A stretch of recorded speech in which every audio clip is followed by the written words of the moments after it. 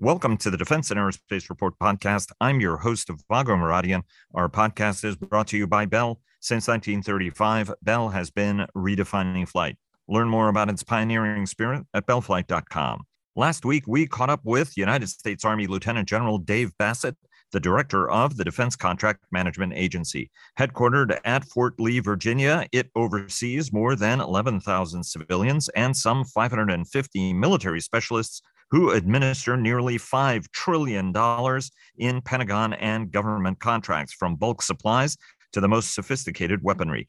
Their expertise in helping craft and oversee contracts from the inception of programs has been credited with either saving or avoiding costs totaling nearly $3 billion a year. We reconnected with General Bassett at the Association of the United States Army's annual meeting last week in Washington, D.C., where our coverage was sponsored by Rafael USA. And it is my honor to welcome on the program United States Army Lieutenant General Dave Bassett, who is the director of the Defense Contract Management Agency, DCMA, the guys who are an integral part of this process. Thanks for having me, Vago. It's great to be back at AUSA, and it's great to see you again. Terrific to see you again as well. Everybody is talking about the importance of speed at this point, and that's something that over a very long period of time have been conversations that we've had in terms of getting capability out to the force. Your job was to get a gun-equipped Stryker to a very rapid requirement that then U.S. Army Europe Commander Ben Hodges had, and you did that in 4 years to get a gun vehicle over there. From a contract management standpoint, there's a lot of many folks blame the contracting process, the legalistic, the language. Ultimately, if we want to go fast and go right, is there any contractual right? I mean, what are the modifications have to happen to the system for us to be able to move as fast, for example, as Secretary Kendall says, right? We're out of time, we have to move fast. We've heard that same message from General McConville. We heard it from Secretary Wormuth here. From your standpoint, what are the changes that have to be made contractually to move us forward? So I think we have a lot of the authorities that we need today to be able to move quickly. And I think throughout the COVID pandemic, we showed that we can use other transaction agreements to move quickly when we need to. At the same time, if we want something that's going to be enduring, if we want something that's going to be sustainable in the force, there are things that we can do with FAR-based contracts that give us the ability to really see in and make sure we're getting what we pay for. And that's a big part of DCMA's role. Making sure that we're getting the right product at the right time for the right price. And ultimately, if I go back to my experience as a program manager, my goal is to lay out a program strategy so that contracting doesn't get on our critical path, so that the acquisition bureaucracy doesn't end up slowing a program down, that we do it in parallel with other things that we're doing. Because no matter what you go off and deliver, you still have to design it, you got to build it, you probably got to test some prototypes. You've got to get it in the hands of soldiers and get feedback. And I think a lot of the focus that we've had through the engagements of cross-functional teams have been about getting soldiers involved early and soldier-centric design and speeding up that feedback process. Because like I said, at the end of the day, you've got to design, build, test, field, and sustain. And we would like that process to go as quickly as the industrial base can possibly deliver those capabilities. But when you're dealing with things that are complex, it takes a while to bring manufacturing, even modern manufacturing, and to get it right to produce a quality product. How do we need to think about putting the right kind of contractual mechanism against the right contract, right? We find oftentimes that we created the wrong kind of contract, for example, fixed price development, which everybody has regarded as potentially problematic. I mean, certainly in KC-46, I don't want to get specific, the contractor there got in trouble from the Air Force standpoint. That's great. Unfortunately, the Air Force signed for airplanes that weren't quite ready and right, and now is bearing that burden because the contractor can say, well, this is now somewhat your problem. How do we get the right contract for the right thing we're trying to do to make sure that actually it's both fair for industry because ultimately you're going to have to rely on them, but it's also more importantly fair for the customer? Yeah, I think it starts with a qualified contracting professional that really understands the range of tools that are at their disposal. Another transaction agreement may be a great idea when you're just trying to get a prototype out there, or when you're dealing with a non-traditional business that doesn't have the accounting system that supports something like a FAR-based contract that would require, that would be very difficult for a non-traditional supplier to meet. But it starts with somebody that understands the range of solutions that are available to them, and then applying the right solution at the right time on a contract.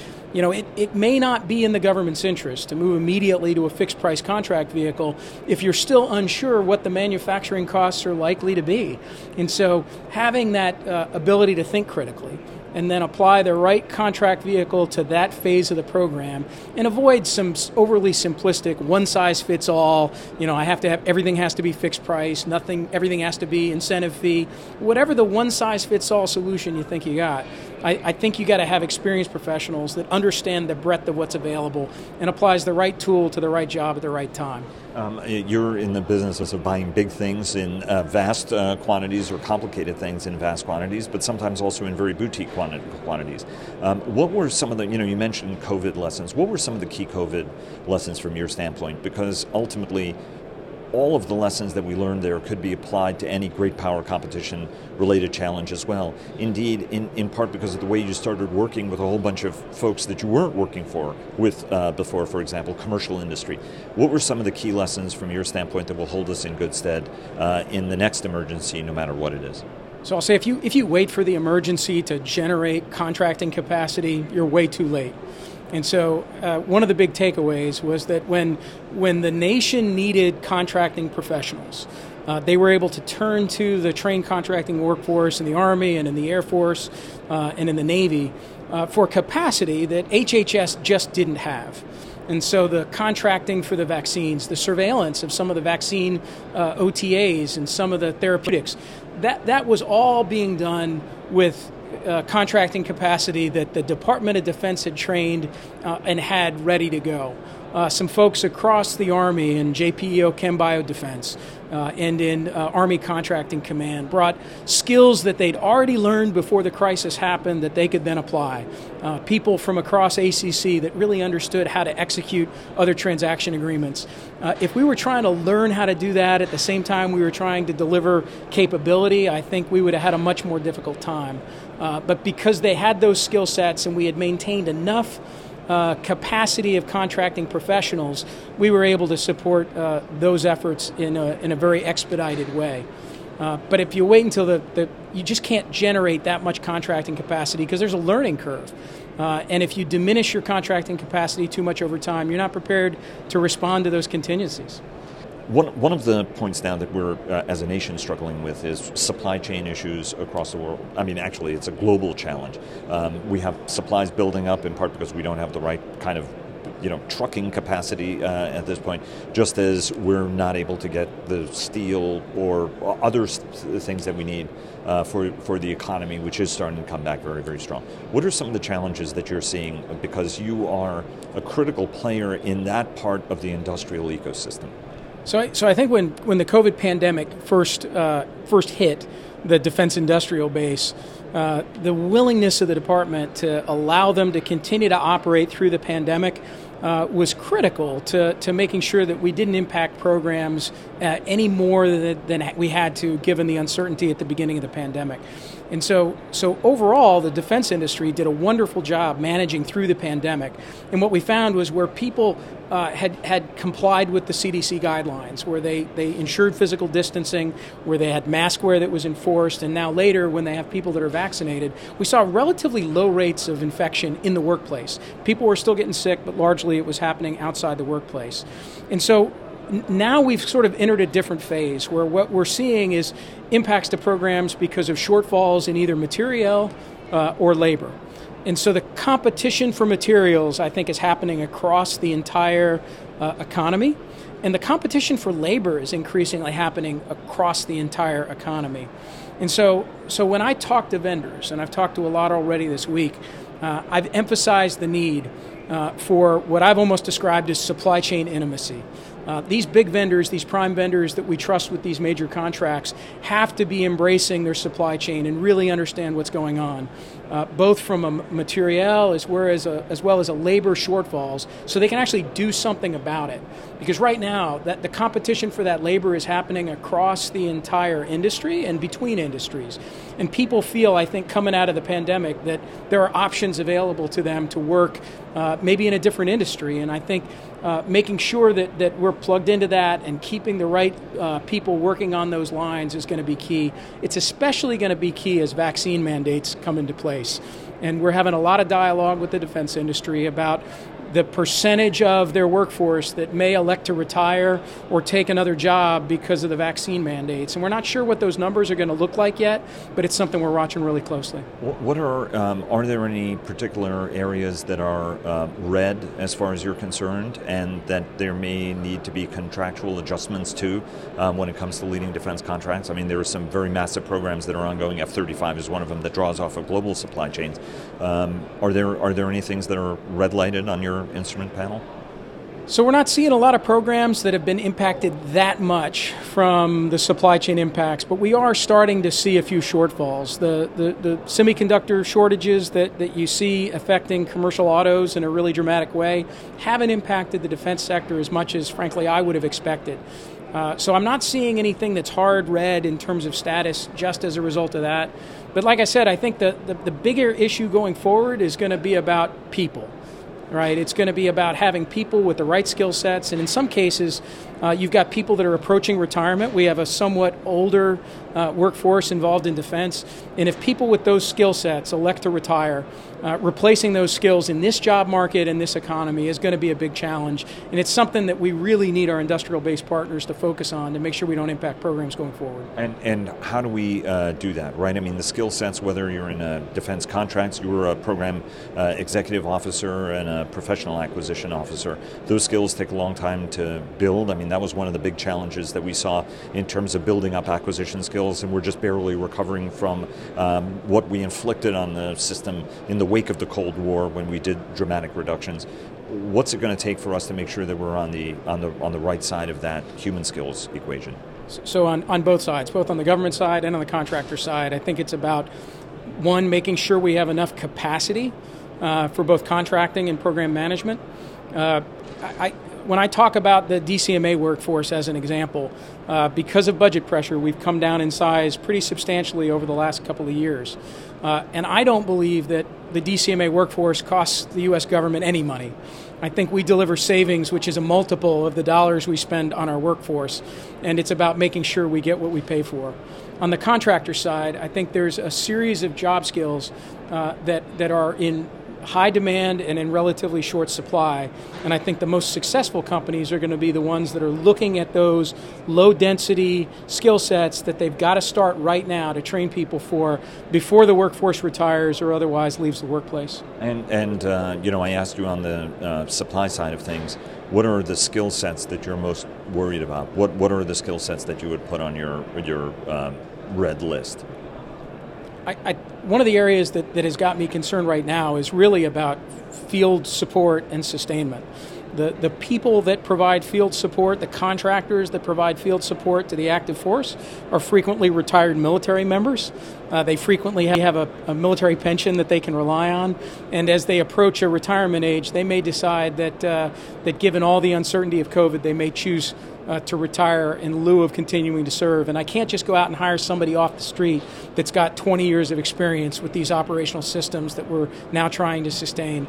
So that field support representative, sustainment, as well as all the touch labor that goes on in the manufacturing process, whether that's welders or machinists, all of those things that as we stand up manufacturing in a meaningful way, hopefully as we bring more American production capacity, those skill sets are going to be in high demand, and we're going to be competing with the commercial sector for those skills as well.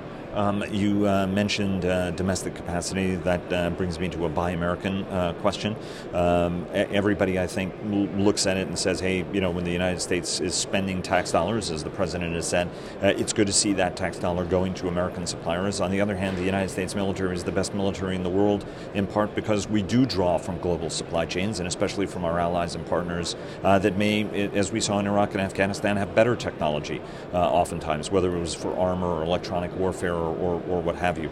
How do we strike the right balance here ultimately and make sure that whatever we do, we're doing in a sustainable way, right? You could direct contracts to an American company at the expense of getting it from somebody who might be actually a more efficient and even better supplier. But at the end of the day, that might backfire on you, right? I mean, how do we need to think about this process? Because there's a lot of concern among almost every supplier on this floor about how these regulations are going to be interpreted ultimately, and whether or not that actually undermine capability and increase cost. I think we have to start out by acknowledging that the place that we're starting from is a global supply chain. We've had Buy American requirements in law that we've applied with over many years, but as we think about increasing the percentage of things that have to be made here, and we think about repatriating manufacturing that has previously been done overseas, I think we have to take a very broad eye towards building sustainable, enduring capacity. It doesn't do anyone any good to stand up a manufacturing line, give it a single contract, and then have nothing behind it, either in terms of commercial demand or additional government demand, that sustains that manufacturing over time. You know, the goal has got to be building things here in the United States in a way that's cost-effective and sustainable and enduring. And balancing government demand with commercial demand is, I think, an important part of many, many industries that we'd like to onshore. I mean, surely there's things that we want to, there's military defense unique things that we have to plan long-term demand for, but there's also things that apply to both commercial and defense, and it would be great if those things are being built in a way that's so cost-effective that we're not relying entirely on the defense budget to sustain that industrial capacity. And we saw a little bit of that in COVID, right, where we onshored stuff, but then actually it was like a contract for a lot of a particular thing and no follow-on contracts, and then unfortunately the poor company goes, well, okay, what do I do now?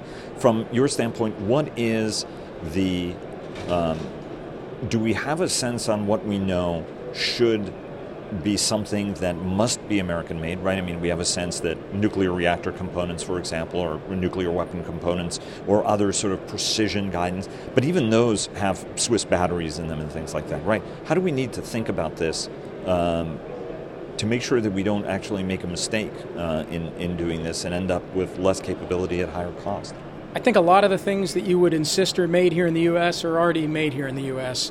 I think some of the areas that we're taking a hard look at as a department are things like microelectronics and semiconductors, areas where largely we've relied on foreign sources that we really do want to have the ability to make in a sustainable way here in the States to meet our demand. And I'm hoping in the long run that builds commercial capacity so that it's not just the government buying from those sources that we establish, but microelectronics and semiconductors, I think, are an emerging area that we really do want that capacity here in the States. Two brief questions.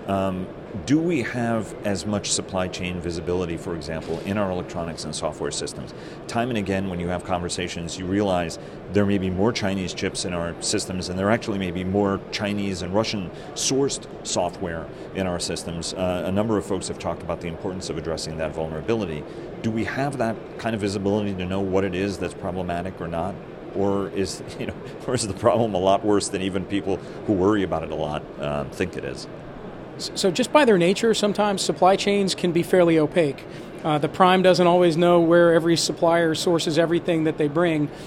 We are beginning to leverage some big data analytics tools and AI that can look at things that are publicly available to create that view of the supply chain. And we're definitely taking advantage of those kinds of tools within the department to provide that supply chain transparency, visibility, and insight.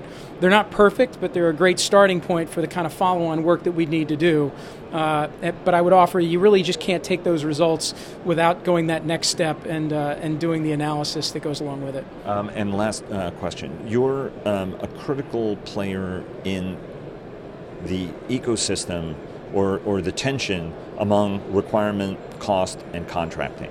And oftentimes the contracts reflect sometimes bizarre or constraining requirements, let's just put it that way, that end up actually driving a lot of cost ultimately. What's the right balance to have among requirements, contracting, and cost to make sure that we get what we want but not sort of in unnecessarily constrain ourselves and drive us to solutions that once we decide that we're going to do, more often than not we end up canceling it and changing course on it, right? Because we find, okay, well, that wasn't going to work.